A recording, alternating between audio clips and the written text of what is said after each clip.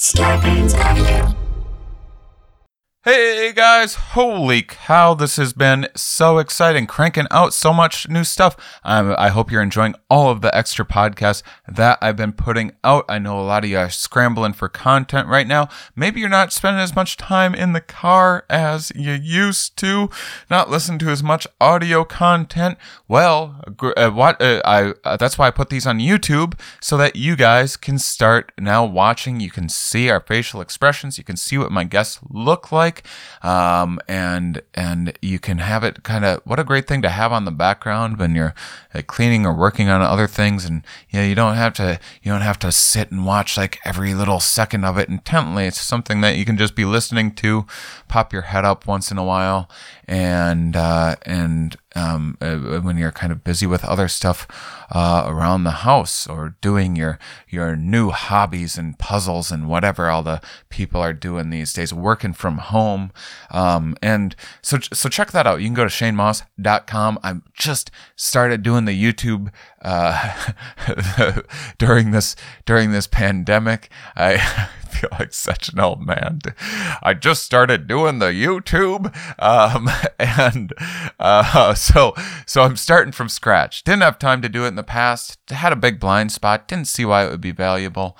And I'm so excited that I'm doing it now, but could use your help. If you want to comment on some videos, if you want to share them, if you want to subscribe, that would be terrific. Even cutting together some highlights, some stuff like that, I think we're going to get a lot of mileage out of. So you can just check out, say, a video on like a 3-minute thing on like flattening the curve, or on a highlight on sleep, something like tips for sleeping, stuff like that. So recognize that not everyone, especially in this time, is going to have the time to sit for an hour and a half or whatever to check out a podcast, and so you can still catch some highlights if you go and subscribe to my YouTube channel today. Doing my first ever live stream. I'm so excited. Pre-Bicycle Day live stream. So Bicycle Day, that's the anniversary, celebrating the anniversary of chemist Albert Hofmann's discovery of LSD 77 years ago. What's trippier than that? The trip that we're all in right now, the global trip that we're all in. How do you navigate it? What can you use from the crazy psychedelic experience to explain what's happening to all of our brains and all of the many mental health issues that will arise in this now? What are the lessons that we can learn from harm reduction at festivals when someone's having a difficult trip, to just manage some of your daily anxieties, and the gaslighting that is constantly being piped through the news these days. Wow. And so I thought, what an incredible time to have this conversation. Got Rick Doblin, the founder of the Multidisciplinary Association of Psychedelic Studies. If you don't know who Rick Doblin is, you are not in the psychedelic world. He's the biggest name there is out there in the psychedelic spaces in terms of psychedelic research. And I got my very, very, very good friend Cole Marta, LSD and MDMA therapist, and I also have Sophia Rocklin, anthropologist and author of When Plants Dream. She'd been traveling around with me on Head Talks, so we're doing a Head Talks show. It's a virtual Head Talks show, no stand-up, no talks, just a conversation. I have some fun material prepared. I have some jokes ready. I have a lot of fun questions ready. We're definitely going to have some laughs. We're going to do some real thought-provoking stuff, and without trying to make it some weird virtual stand-up show that's just awkward. Don't watch virtual stand-up shows. It's going to ruin stand-up comedy, my favorite thing in the whole wide world. So don't support it. And so with that, you can go to Crowdcast. You can find the info on my website and register. And there's no other way to see it.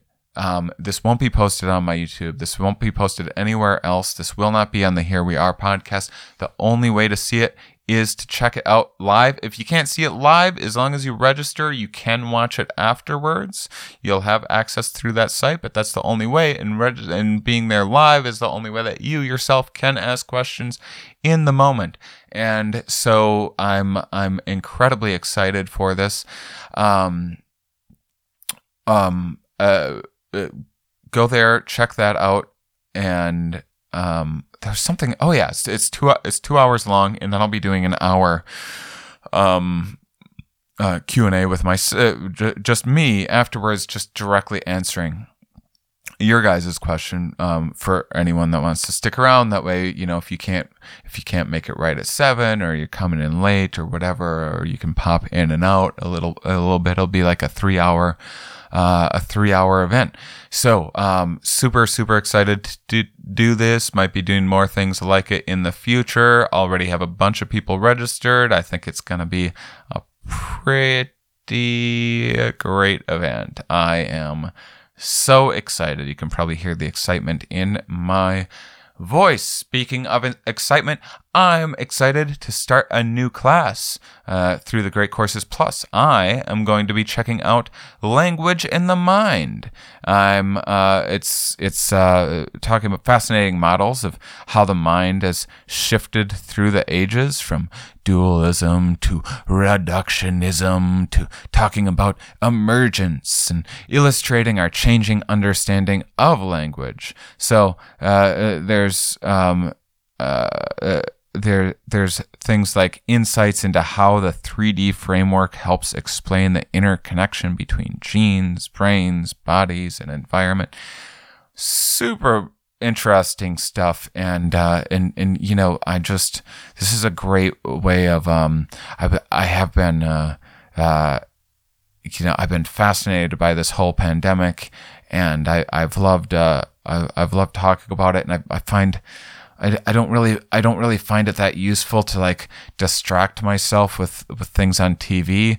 I've been watching a little TV here and there as I'm hunkered down with my folks a little bit, and it's been nice for bonding, or want to figure out how to like live cast with friends and watch TV and stuff. So as a social thing, I like it, but watching just like a ton of TV by myself, it's just not gonna do it for me. However, taking a class like this that's about something completely unrelated but really thought-provoking and engaging, that's the kind of stuff that can like really get my mind off of this for a little while in a healthy way that also has me learning. So if you want to check it out, go to thegreatcoursesplus.com/hereweare.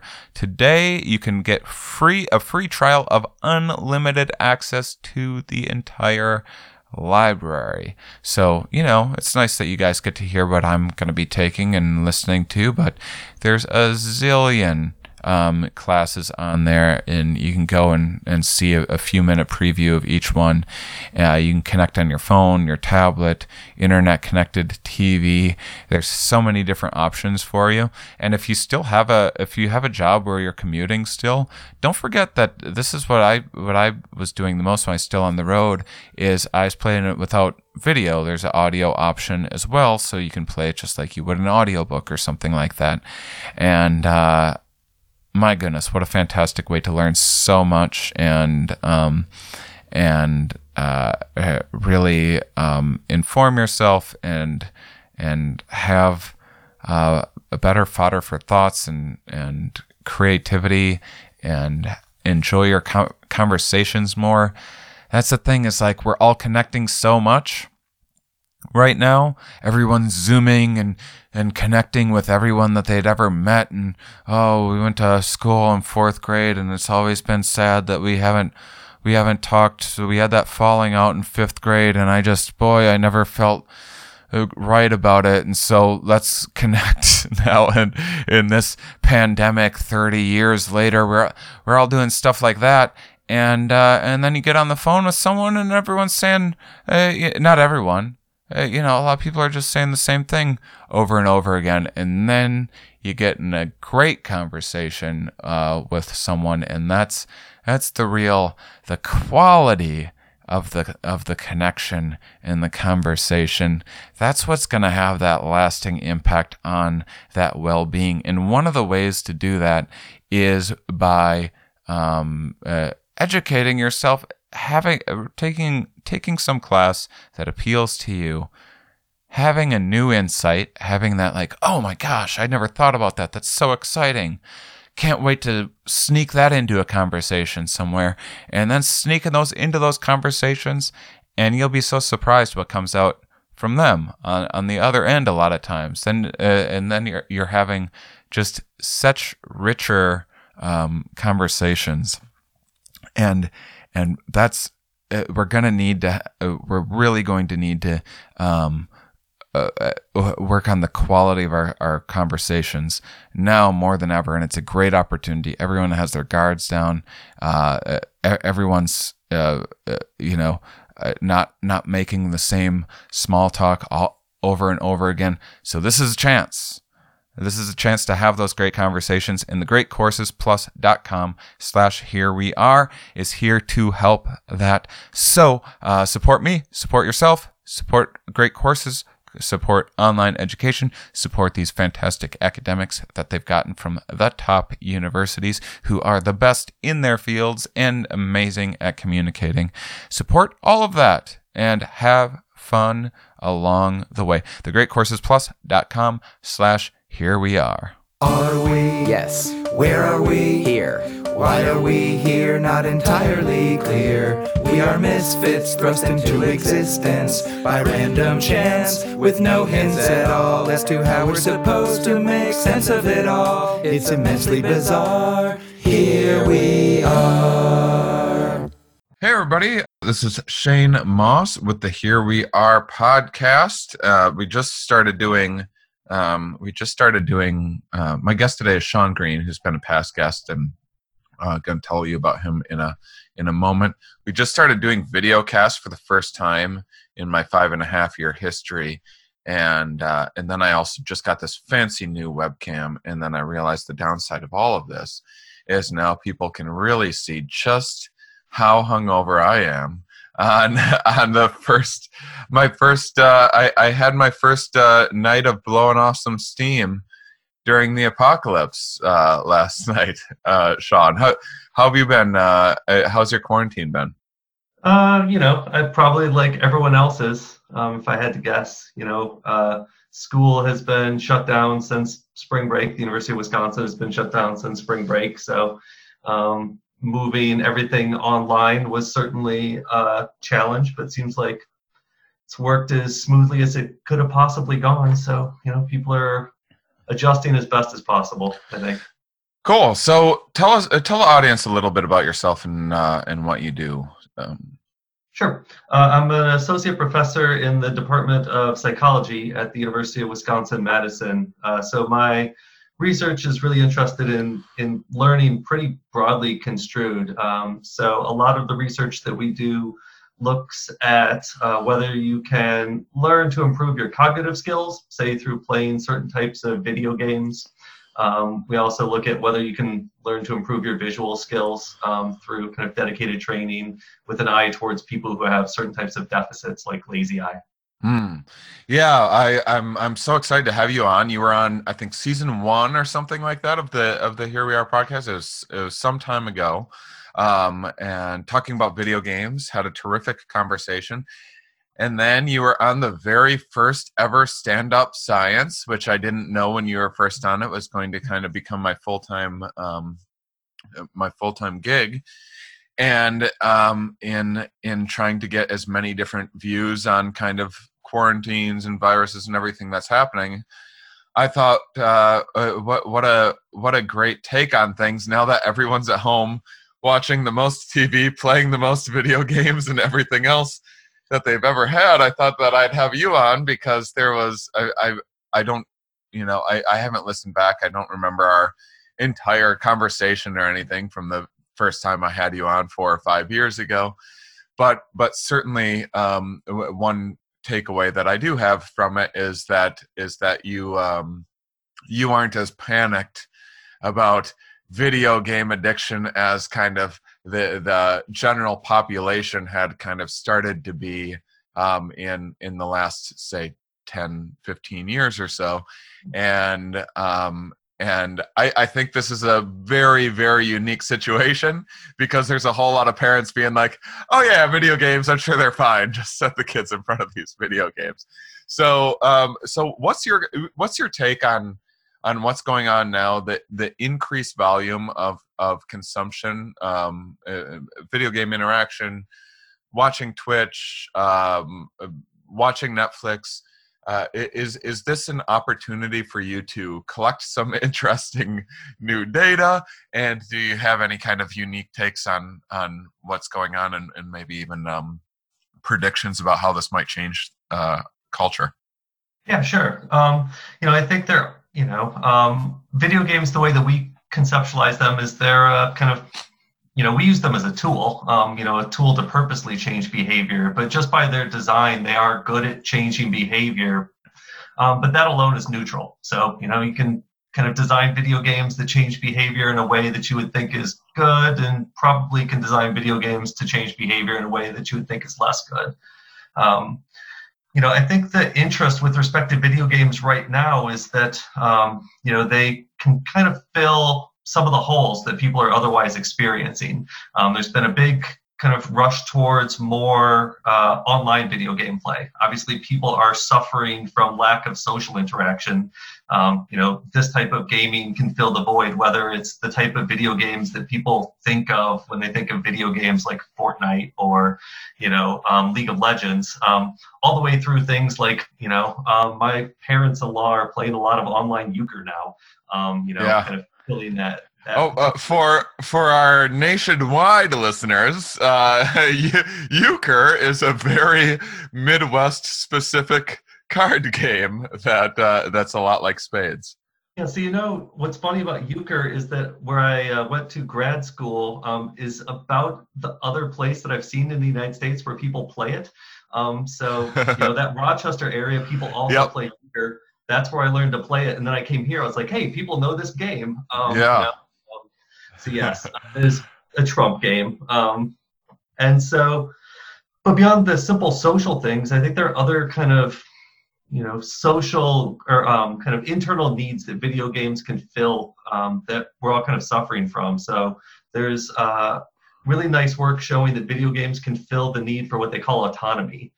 Just the idea that people have this need to be able to make purposeful decisions in their life. They get to kind of choose for themselves how things will play out. Interesting. All kind of stuck in a world right now where we don't get to make as many purposeful choices as we used to. Oh my gosh.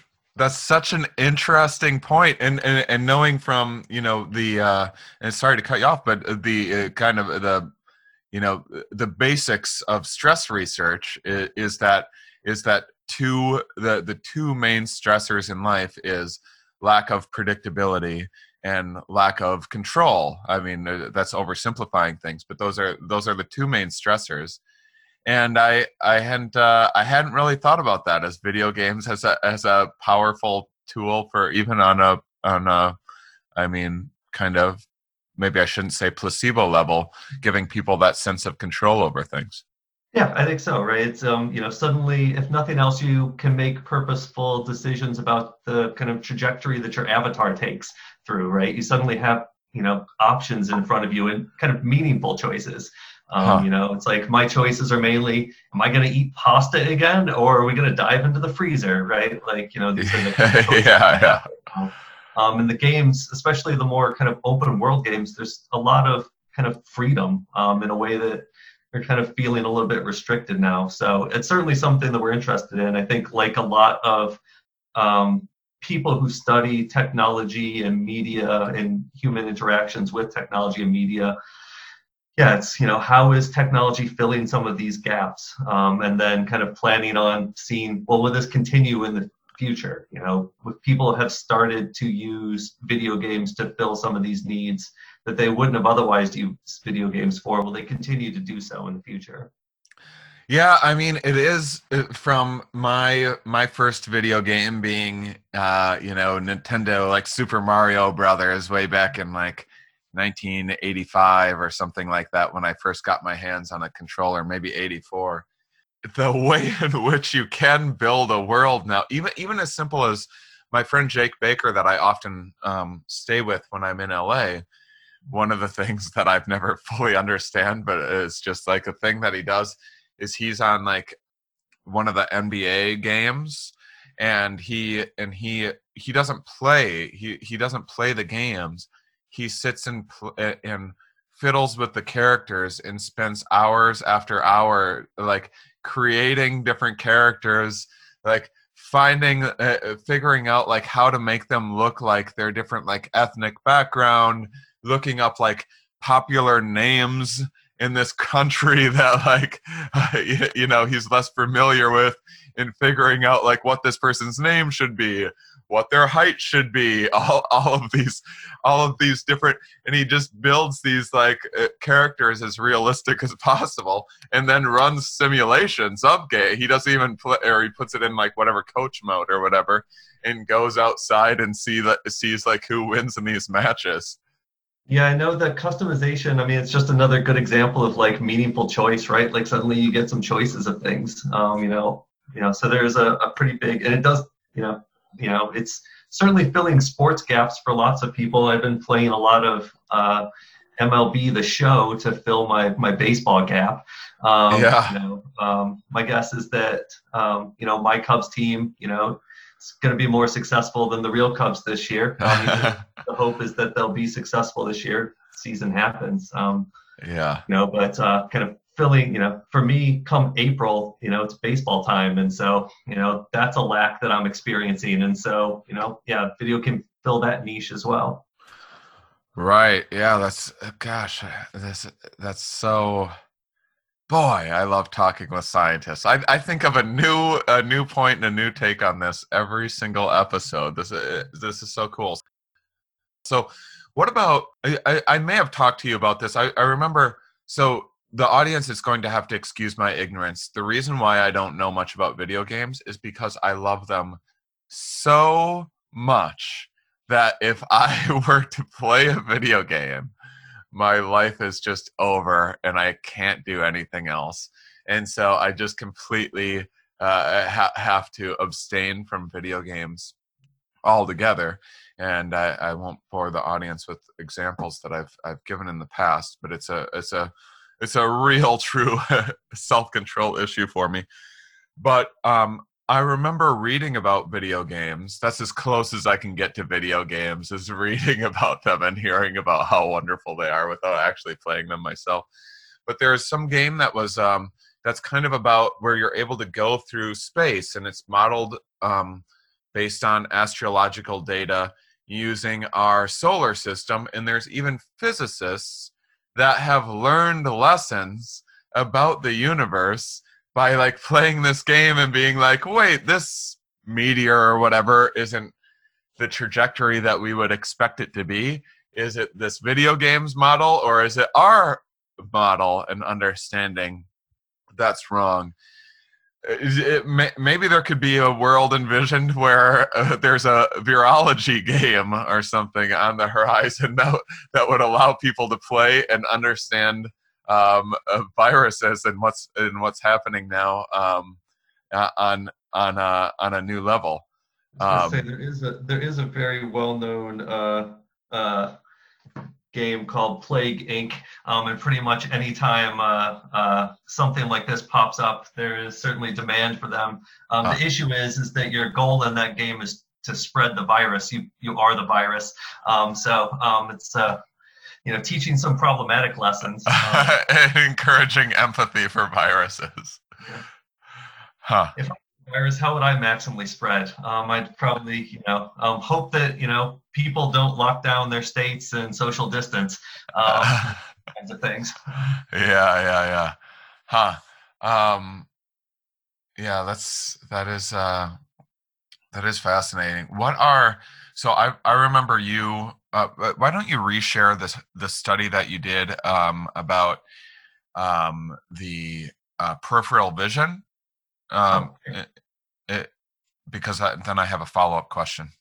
Yeah, so in the part of my lab's research where we look at kind of training people to improve either their cognitive skills or their visual skills, in particular, we've looked at training on one specific kind of game. One of the big kind of take-home messages for the research on video games is that video games is a category that's just so broad that it's not particularly scientifically predictive, right? We're thinking of a category that includes everything from Flappy Bird and Angry Birds through, Red Dead Redemption 2 and, Horizon Zero Dawn, these kind of giant open world games. And so the analogy I use really commonly is video games are, as a category are like food as a category, right? It's like, oh, is it good or bad to eat food? Well, it kind of depends. And so the game that we look at, or the game type that we look at, we call action video games. And these are primarily first-person and third-person shooter games. And so what we've seen is that if you take people who don't ordinarily play these games and kind of purposely train them on them, in our case, they come to the lab and they play these games in a lab setting, an hour a day, 5 days a week. And you measure their, say, peripheral vision before and after the training, you see kind of improvements in the people that play these action video games that you don't see in people who are trained in the equivalent way on other types of games that, say, don't place demands on peripheral vision. So, for instance, we've used as a control game The Sims, which is kind of a life simulation game, which doesn't really have any peripheral visual demands. Hey guys, Randy and Jason here, and whether you're working from home or working on your fitness, you want what you're listening to be what you're listening to. You don't want to catch like glimpses and little snitbits of like what tidbits of what your kids are listening to or anyone else. Everyone needs a great pair of wireless earbuds, but before you go dropping hundreds of bucks on a pair, you need to check out the wireless earbuds from Raycon. They're amazing. I've got my Raycon earbuds. They cancel out everything. Raycon earbuds start for about a half price of the other ones, premium wireless earbuds on the market. And they sound just as amazing as the top audio brands. The newest model, the everyday E25 earbuds are their best ones yet. Jay, I love these so much. I'm using it nonstop, Brad. 6 hours of playtime, seamless Bluetooth playing, more bass, more compact design, gives you a nice noise isolating fit. I like that if you have one of them in, you can just use one of them. They're stylish and discreet. I love these so much. Now's the time to get a pair of the latest and the greatest from Raycon. Get 15% off your order by raycon.com.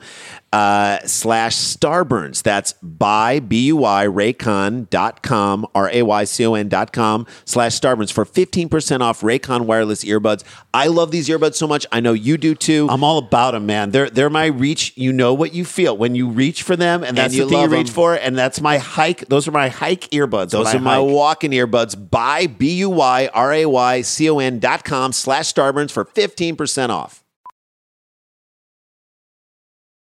Hey, I'm Andy. If you don't know me, it's probably because I'm not famous. But I did start a men's grooming company called Harry's. The idea for Harry's came out of a frustrating experience I had buying razor blades. Most brands were overpriced, overdesigned, and out of touch. At Harry's, our approach is simple. Here's our secret. We make sharp, durable blades and sell them at honest prices for as low as $2 each. We care about quality so much that we do some crazy things, like buy a world-class German blade factory. Obsessing over every detail means we're confident in offering a 100% quality guarantee. Millions of guys have already made the switch to Harry's, so thank you if you're one of them. And if you're not, we hope you give us a try with this special offer. Get a Harry's starter set with a 5-blade razor, weighted handle, shave gel, and a travel cover, all for just $3 plus free shipping. Just go to harrys.com and enter 8989 at checkout. That's harrys.com, code 8989. Enjoy. So the outcome being that if this increases peripheral vision, perhaps one of the unforeseen outcomes of say playing a first person shooter is that when you're say driving in Wisconsin and a deer's about to cross the road, maybe you'll notice that deer crossing earlier if you have improved peripheral vision. Yeah, so one of the tests that we've used, it's called the useful field of view, and it was actually originally designed to assess driving accident risk, and particularly in the elderly. So the types of vision tests that we get, at least in the state of Wisconsin, to get your driver's license. So like, read this line on the eye chart, and then there's a little peripheral dot that you have to say when it comes on, which happens to sit right where my glasses are, so I can never see this dot. Those aren't particularly predictive of driving accidents, at least, until you have really bad vision, largely because people don't tend to run into things that they're looking directly at. The places where driving accidents occur are when you don't notice something, say, in your peripheral vision. And so, this psychology test, the useful field of view, it does a better job of predicting kind of driving accidents than kind of more standard, what people would think of as like eye chart vision. And it's one of the measures that we've seen is enhanced from playing this type of action video game. Huh. Amazing. And I'm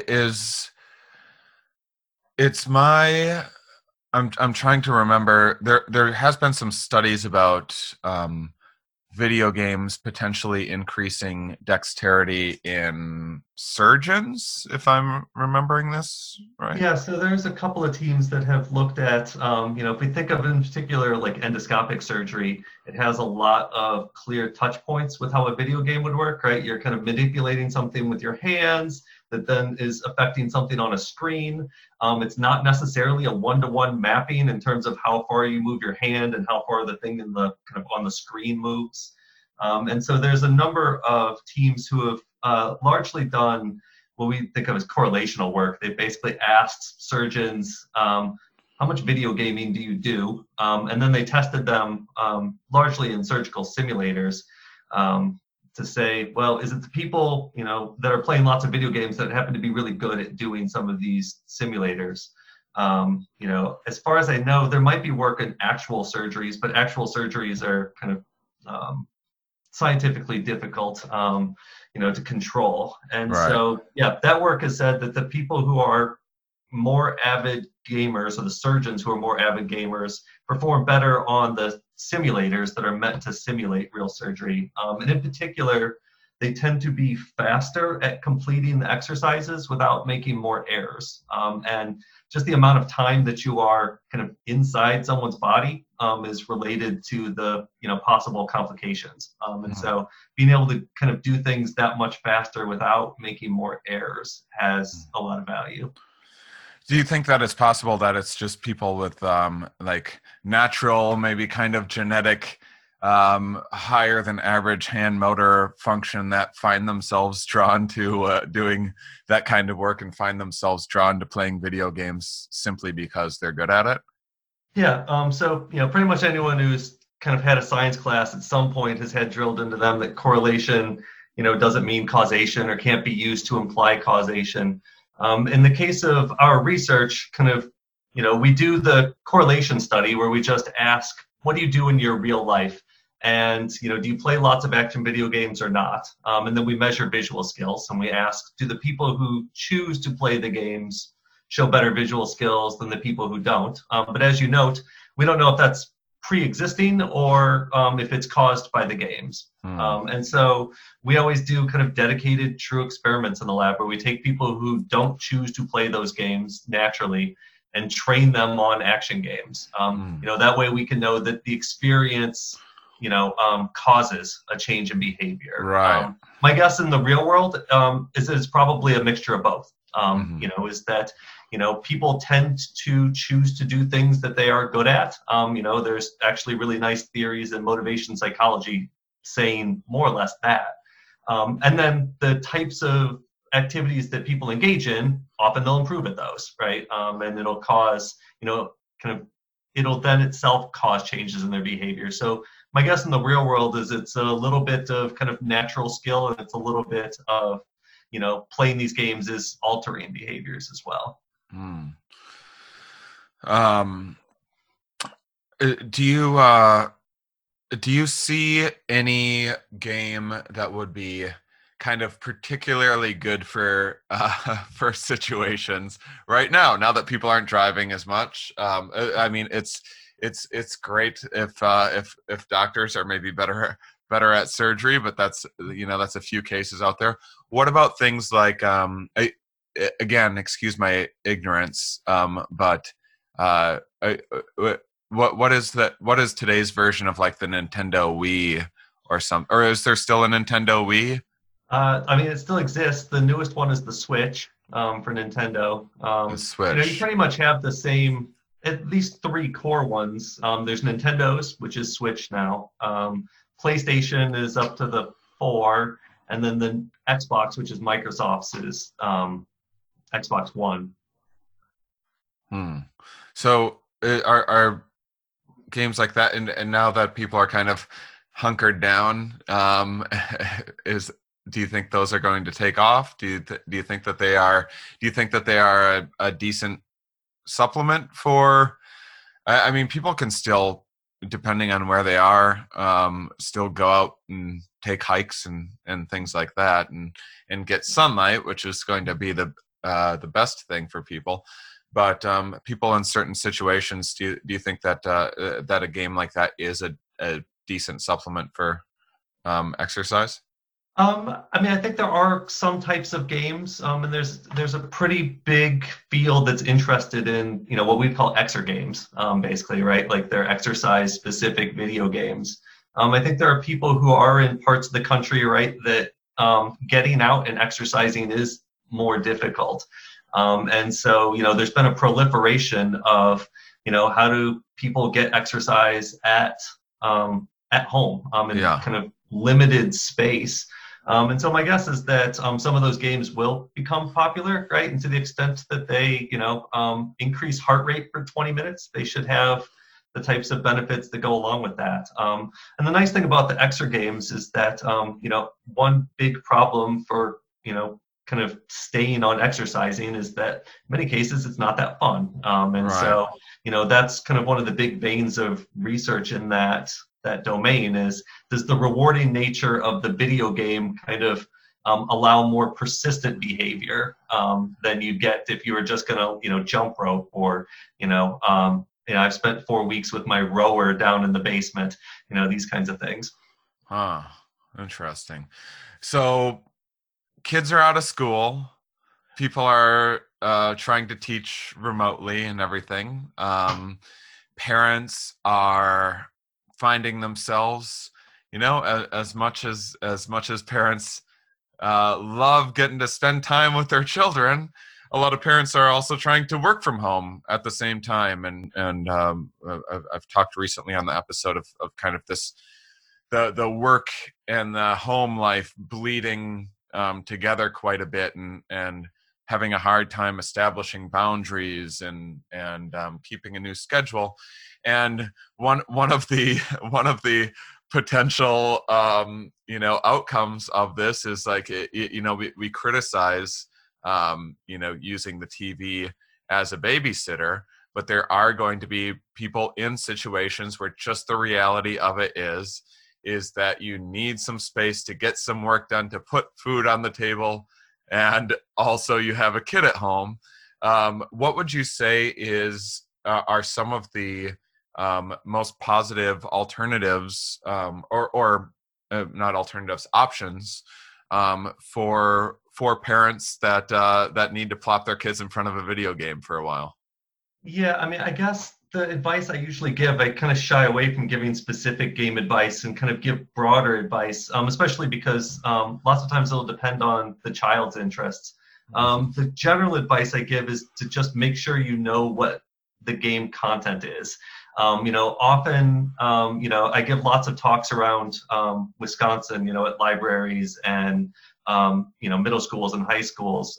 And often, the parents will say, oh, is it okay if my kids play video games? And I'll say, well, which ones? And they might say something like, oh, it has like this kind of, spiky haired guy on the box. And I'm like, I don't know which one that is. You kind of need to kind of get into it and pay attention, is there content in there that you like? Is there content in there that you don't like? Interesting. Yeah. Is your child playing with friends that they know, or are they just playing with random people on the internet? Right, Playing with random people on the internet, is there any type of monitoring? Does the child know how to interact with strangers on the internet? There's kind of a lot of steps that a parent would want to go through before doing that, right? Because given the space of, if you give a kid a tablet or a console, they can do a lot of things through video games, many of which the parents probably wouldn't necessarily want them to be doing. And so kind of paying that level of attention, I think is useful. And one thing I've suggested in that is that it can be kind of a nice opportunity for the parent to interact with the child, because children love knowing more than their parents. And so, they like, whatever the equivalent, like child-splaining. I don't know if that's a thing, but, explaining to parents. We can start it, child-splaining. Yeah, something like that, right? I do Big Brothers Big Sisters, and my little loves to explain video games to me, which at some point he'll be old enough to kind of recognize the irony of that. At the moment, like he absolutely loves doing that, right? And so, it can actually be a nice experience because it's a domain in which the kid is kind of the teacher, and there's kind of work to that effect. This is interesting. Yeah, I feel like you're positioned. You have yourself positioned pretty well for our new quarantined world. You're a video game researcher. You're hunkered down with video games, and you already have your hair growing out. As the rest of us are wondering how we're going to cut our hair and can't go to the barber shop anymore. You already have that taken care of. Yeah, that's certainly true. I'm going to end up with like my graduate school length. Usually come summer, I at least go back to shoulder length, and but I'm not suffering as much as those who need legitimate haircuts for sure. Yeah. What about any of the sim kind of games out there? Do you think that is there anything out there that you think would be interesting in terms of exploring and learning about maybe how policy is made and how how ecosystems work, how governments work? Is there anything out there like that? Sure. I mean, there's certainly like a space of what we call serious games that would kind of try to do those things. There's actually a game that it doesn't really necessarily teach how, well, I guess it does. There's a game, I forgot exactly what it's called. It's about gerrymandering. And so your explicit goal in some of the levels is to you want to protect two incumbents. So draw these lines, take in this data and draw these lines. Interesting. Your party holds the governorship and you want to get as many seats as you can. Wow. So the goal is to draw the line so that you get 5 of the 6 House seats. I actually think that that's an incredibly clever game. If I can find it, I'll send you a link to it. Oh, please do. That is so interesting. And I actually find it fun to play. Like it's a well done. I mean, it's on a serious topic, but is well done as a game. It has like a game motivation structure where it's like, here's the rules and here's your goal as a player in this. And you kind of get this sense of like what's fair and what's not when you are doing things that are inherently unfair to win this game. It's like, sorry, folks, we're diluting your votes, but I'm going to win this level. Is our new versions of Sims going to include like a pandemic just happened and you need to quarantine all of your Sims? Yeah, people, it's like given the modding community for games, I'd be surprised if there weren't mods as is. Now rather than just watching your sim, now your sim can't even leave the house. Before they at least pretended to go to work for part of the day. Yeah. What kind of games are you into?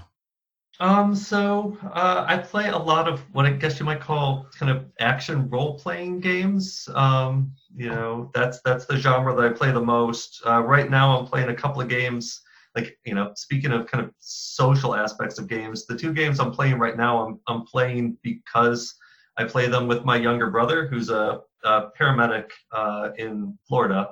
And so we don't really have a call and chat on the phone kind of relationship. But if we're both playing the same online game, we kind of talk about the game, but talk about some other things, right? It provides a nice outlet to just chat, even in the context. So we are right now playing a game called Don't Starve Together, which, as it sounds, it's kind of like a survival game.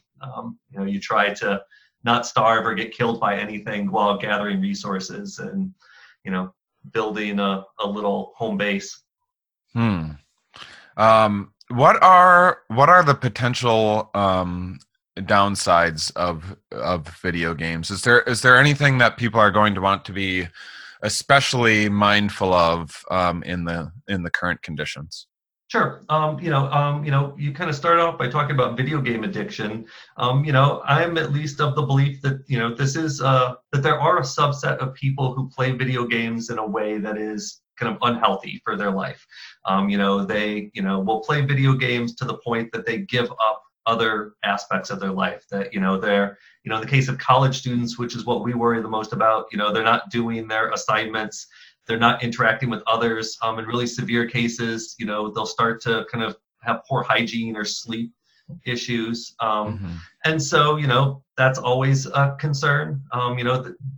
Estimates of what percent of people who play games have kind of these symptoms kind of ranges really broadly from part of a percent to maybe 5%. Right. And I don't want to highlight kind of statistical anomalies and bring up people's kind of recency bias or whatever by using one example, but I know a guy who because I didn't know the world of how to like make money playing video games, and I met a guy, we were chatting about it.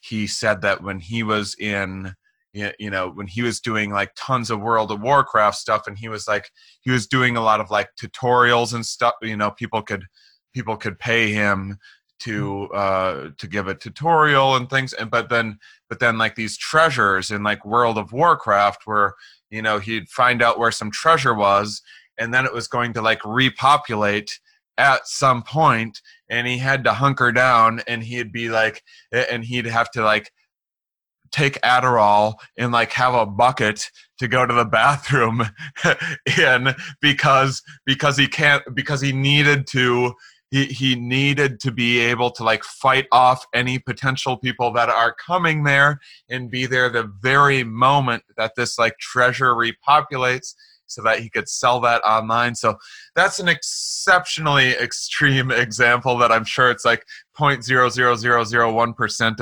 of gamers out there. But when you mentioned hygiene, that story occurred to me.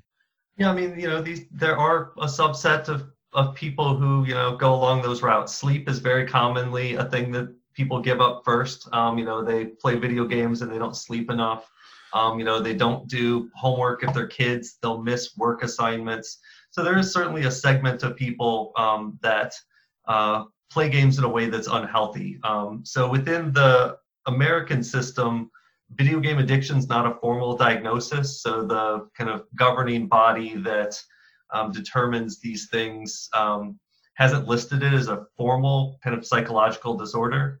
It's basically a disorder in need of more research, but if it was a disorder, it would kind of sit right alongside pathological gambling, right? There's a segment of people, who gamble in a way that is just really unhealthy. Lots of people go to casinos, they think it's fun, they lose some money, they go home, they tell their stories, and then there's a segment of people who who gamble in a way that's super unhealthy. Right. So that's kind of the common analogy, at least, to video game addiction.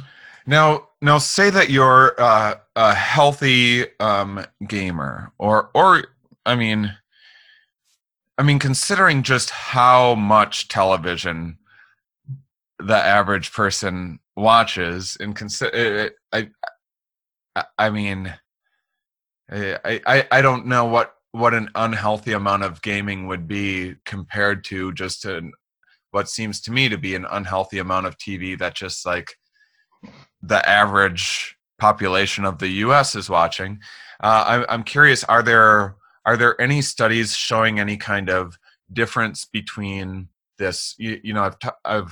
I've talked about passive versus active leisure, and on the podcast before, in the kind of studies that show that psychologically, usually people report having a higher sense of well-being having had an active experience rather than a leisure. So rather than just sitting back and passively watching television, going for a hike or something, and video games is something that is an active, in most cases, an active experience. Have you seen any studies comparing the two experiences and possibly well-being comparisons?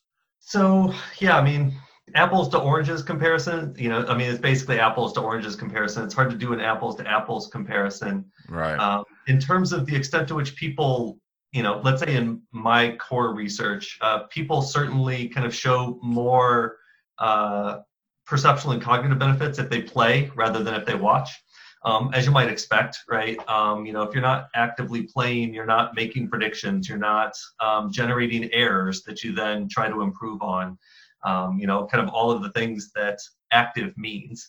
But my expectation, just, kind of returning to one of the earlier points, is that active in the world of video games also means, meaningful choices and autonomy. It means there's another, so all of this is kind of vested in what's called self-determination theory, but that people care about autonomy, which is meaningful choices. They care about social relatedness, we're social creatures, and then they care about competence, right? Like, we have this need to kind of feel like we are competent at things, that we can do things well. And video games are a really nice example where you can grow competence really quickly. Like the example I give in my class sometimes is if you're playing The Sims, right? You have to read a book like 4 times and suddenly you're a physicist, right? You can kind of grow competence very, very quickly. And, that's going to kind of satisfy some basic psychological needs. So you, as puzzles are the most popular that they've been in my lifetime, and everyone's showing Instagram pictures of all the puzzles and stuff that they're working on. When you take a game, and I forget the category of what's the title of the category of the game that you were into. Like that I play myself, action role-playing games. Action role-playing. No, is that... So that's like, I remember my friend Jake, he was once playing a Batman game where he like went around, there's like tasks, and so is that what? So that would probably fit in there. Basically, the idea is that there's some action components, often you're going around and shooting bad guys, but you're also improving your character, and you can customize your character, and there's some amount of exploration. So it's kind of a amalgamation of those kind of different types of games. You both go around and you do the shooting part, but you also try to customize your character and build up their statistics and these kinds of things. So I mean, obviously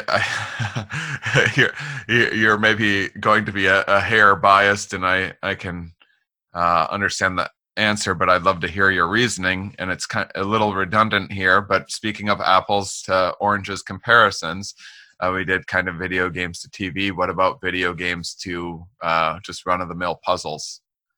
Puzzles will, certainly, give you, say, in a sense of achievement, right? There's a nicety that something was disorderly and now is orderly. I don't know of any actual research on that. There very well might be in the case of puzzles, but, to some extent, the fact that so many people like to play puzzles suggests that they satisfy some psychological need. Just like the existence of them suggests that they provide value to people in some way. Obviously the media are very, very different. Usually what we end up saying, and the way that I've been trying to live my life, is that variety is what people really like in the end. So for instance, using video games as one of the things to keep you kind of cognitively engaged, but probably not the sole thing, right? Mixtures of things. If you can take a walk, if you can play some video games, do a puzzle, read a book, that's probably going to be what's best, rather than try to put all your eggs in one particular basket. So are there any, considering the new kind of quarantine conditions, that I personally believe is going to be a bit more than a few weeks. I think that's a kind of common knowledge at this point. But are there any? Have you seen any opportunities for study with your research, specifically kind of taking advantage of the new these exceptionally bizarre new conditions that humanity's in? Yeah, I mean, if anything, it has certainly spurred in kind of my area of psychology a big push towards doing online data collection.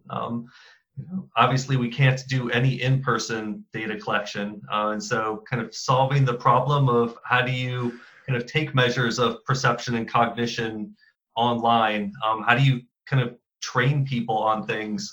So we have a study that we're starting where the intention was that they would come in with, and we'd give them a tablet that had our training software on it, and they would take it home and they would use it. Now it's, well, we have to deploy it to individuals' tablets to do the training at home.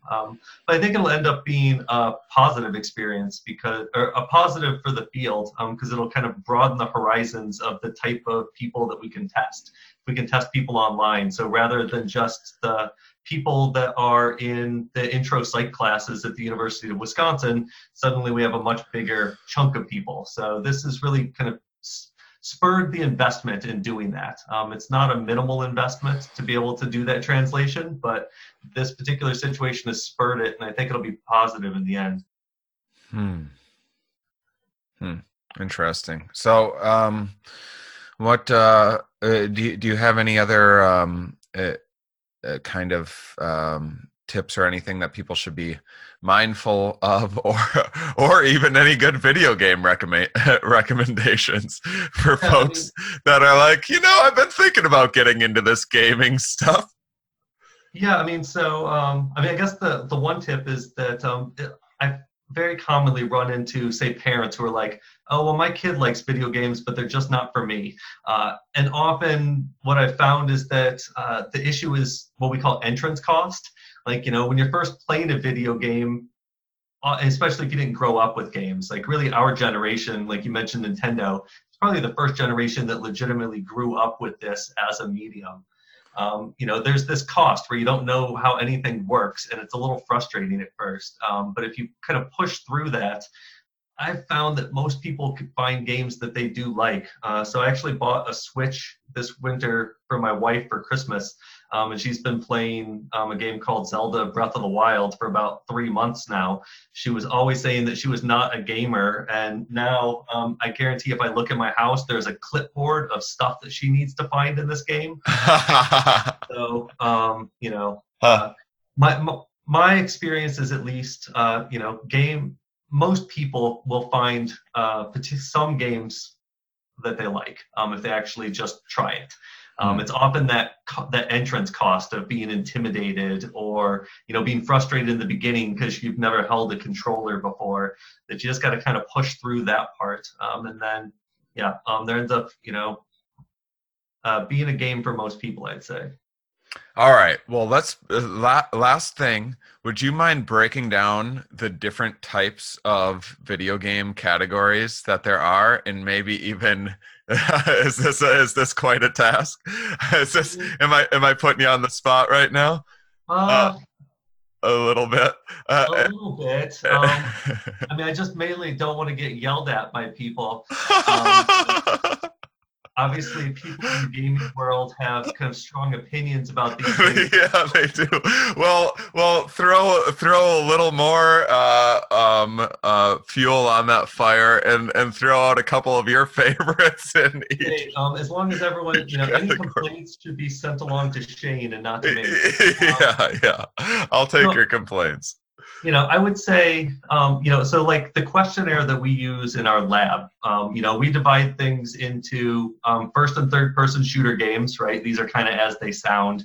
Either it's first person shooter, you're looking through your character's eyes and usually shooting at things, or third person, you're looking at the back of your character and shooting. That's kind of a broad swath of games that would fall in that.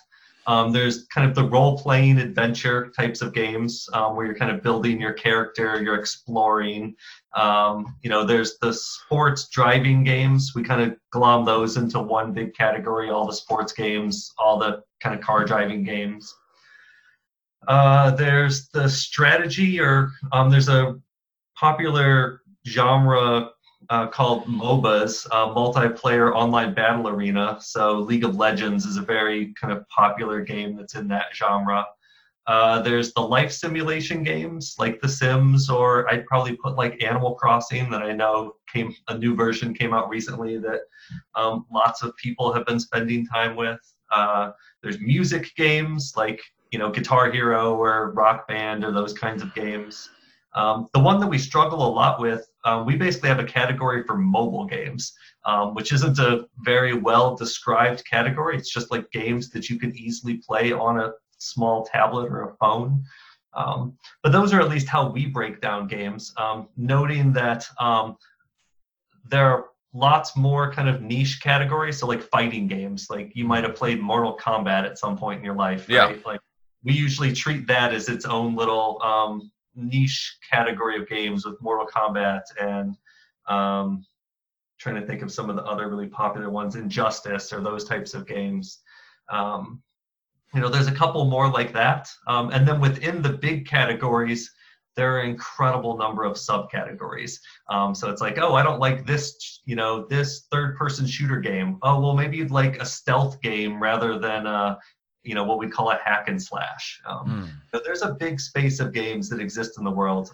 And so, I think given that variety, there tends to be something for everyone if you kind of do a little exploration. So one bit of gaming that I have played a little bit of, and it's safe for me because it's only been on a friend's house, and I know I'm not going to. It's cost prohibitive for me to get a VR at the moment, although I guess it's getting cheaper. But I've gone to a friend's house and been like, okay, I can play this for 5 minutes and take this off and not ruin my life with this. And man, those things are very, very fun for the little bit of, as the VR experience is still so raw and new and problematic, as it's getting better and better, it's going to be such an exciting space. And I was thinking, as you're talking about the fighter games, I was thinking of the Black Mirror episode that I'm sure you saw with the fighter game. Am I correct in assuming you Nope, I've never seen Black Mirror. I'm a pretty bad television watcher. So there's a Black Mirror episode where basically you can insert yourself, like your brain into the fighter character, and like kind of shows some of the consequences of doing that. The reason I bring it up is I was wondering if you could maybe again, I'm just trying to get you in so much trouble with opinionated gamers out there. If you could maybe separate kind of what is science fiction and what is like realistic in terms of the trajectory of gaming and where you maybe see it going, some of the things that you get excited about or worried about. Sure. Yeah, sure. I mean, I think VR has potential. There's certainly issues, and some of them might be insurmountable issues. So lots of people, for instance, get what's called simulator sickness when they're in a VR environment, right? You've talked about this, I know, in your comedy, right? You get mismatch between things when you're in a VR system, between your visual system and say your vestibular system that's telling you about acceleration through space. And actually in VR, you get significant mismatch just within the visual system. So for instance, we actually have lots of cues that tell us how far away things are. So we have what's called stereopsis. So if you kind of blink your eyes left and right, you get slightly different views of the world in your left and right eye, and you can use that to determine depth. But you can also tell depth by this kind of the thickness of the lens in your eye. It adjusts based on how far away you're focusing. And so in a VR system, those are kind of intractably at odds. They're always going to tell you that things are at different depths, and that makes a lot of people uncomfortable. And it's just like the way VR works. But I think as things get smoother, as your head movements are captured better in game, as the field of view increases, as the kind of refresh rate increases, that could be a really fun medium. Although one thing that I think is interesting in that is that there was a lot of interest in games where you could use your body to interact. So for instance, Xbox had the Kinect for a while, where you played the game by if you needed your character to jump over something, you jumped over it. And that didn't end up being as successful as people expected, partially, I think, because people don't necessarily, the reason you play video games is you don't want to be limited by your own body, right? It's like, I can only jump so high. I would just assume my character not be limited by how high I can jump, right? To some extent, you are role-playing a little bit in these games. And so it'll be interesting to see how that is dealt with, right? If it's super kind of tied to your body, well, you might not be a particularly fast fighter, right? Would you rather use your own hands to do it, or would you rather be able to kind of use button presses and kind of role play? I think it's hard to tell, but I don't, based on that progression there, I have no idea if the kind of use of your own body in VR is likely to become a big part of the space or not. Interesting. Well, this has been a fantastic chat. Thank you so much for spending some time during this quarantine to share your perspective. And I can't wait to see you live in person next time I'm in Madison again. Yeah, whenever you're in Madison and we're allowed to be out and about, we'll look forward to it. Awesome. Well, thank you, Sean. Yeah, I know. And thank you, listeners, for being such wonderful, curious people. We'll talk with you next week. Thanks so much for checking out the show. Remember to check us out on YouTube, where we just started posting videos. You can now see me and my guests. It adds a little something to each episode, and it's been a lot of fun. These conversations have been great. I already have a bunch of episodes in the bank, so we're hoping to have consistent releases for them. And thanks in part to my team, we are all working way overtime. I'm working, just about 80-hour weeks now, and I have my full-time assistant, Rihanna Andrews. You can follow her on Instagram, _hippie_witch. Check out some of her lovely art. Ramin Nazer, running the Here We Are podcast. .com website. He is about my favorite artist on the planet. If you haven't checked out any of his stuff, I love what he does, and he has new stuff on Instagram basically every day, and it's very insightful and timely and lots of fun. So check out Ramin Nazer, and special thanks to Jimmy Fro for editing this podcast. Go to Jimmy Fro Music Show on iTunes, and a whole bunch of support from lots of friends and family and everything else.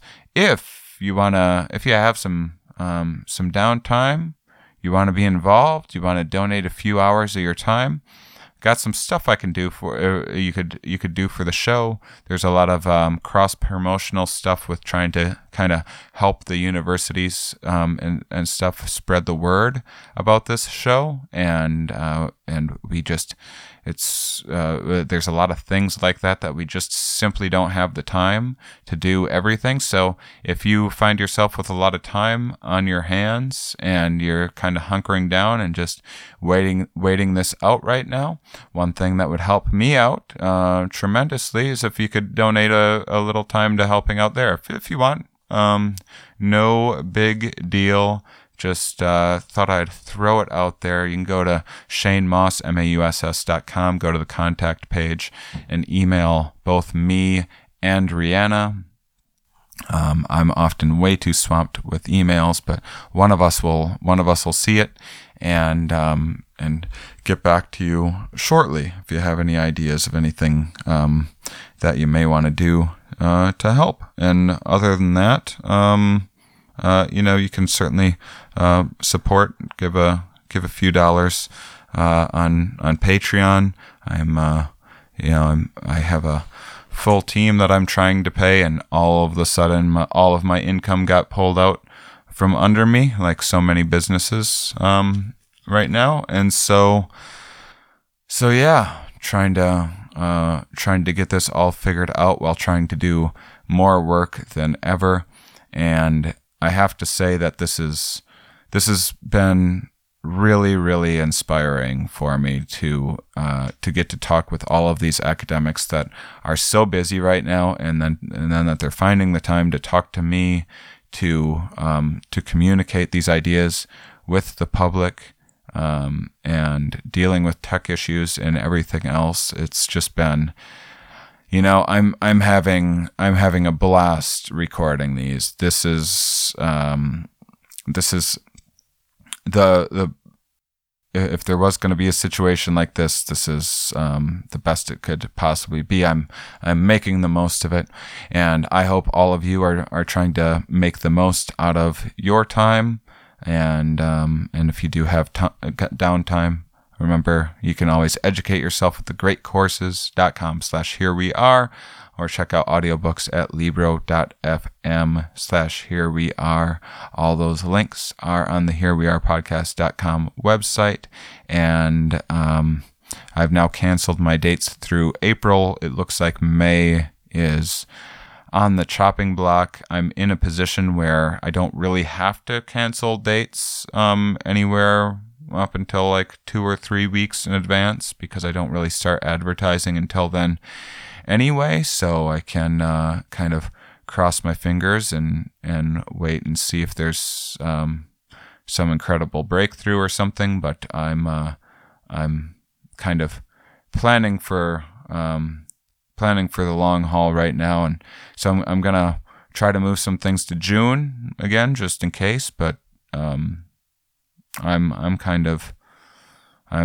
cautious about speculating about anything, but I'm kind of looking at July right now, unfortunately, in terms of live touring. But this is giving me a big opportunity to increase my digital presence, which I'm really behind on. So when I do get back out on the road, that's going to help a lot. So that's something any of you can do if you want to help out the show, is follow me on Twitter, Facebook, Instagram.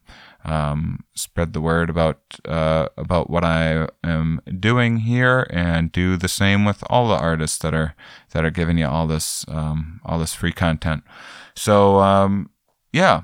I really, really appreciate you guys. It is super cool that I get to do this.